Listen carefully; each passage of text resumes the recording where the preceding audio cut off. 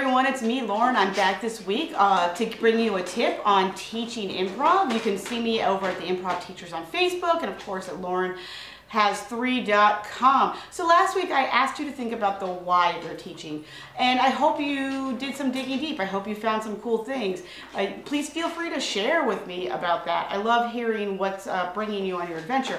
So today I'd like to talk about, you figured it out, you're ready, now what do you do? How do you get started?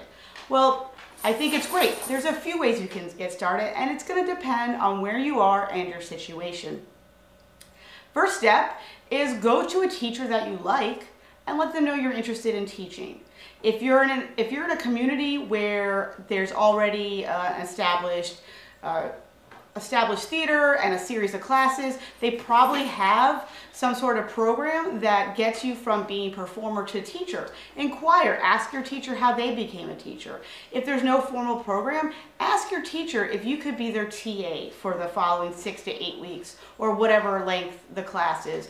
And your job then as a TA could be to help, there's a couple things you could be doing while you're a TA. You could be taking attendance and maybe even running some warm-ups, but most importantly, you're there to observe the teacher. You're not there to become a student or engage in the exercises. You're there to watch how the teacher is implementing those exercises. You're there to watch what struggles the students have and how the teachers go about helping them.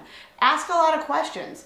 If you're not able to do that, find a group of people that you think may have some improv experience and tell them, hey, I'm thinking about being a teacher. I'm creating this workshop. I'd love to workshop my workshop with you, and do it for free.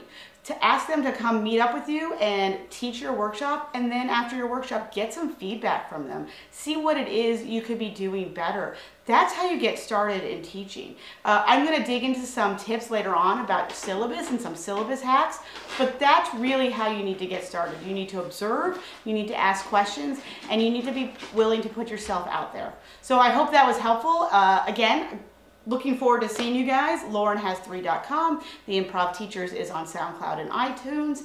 And of course, we are on Facebook and Twitter. And I'll see you guys next time.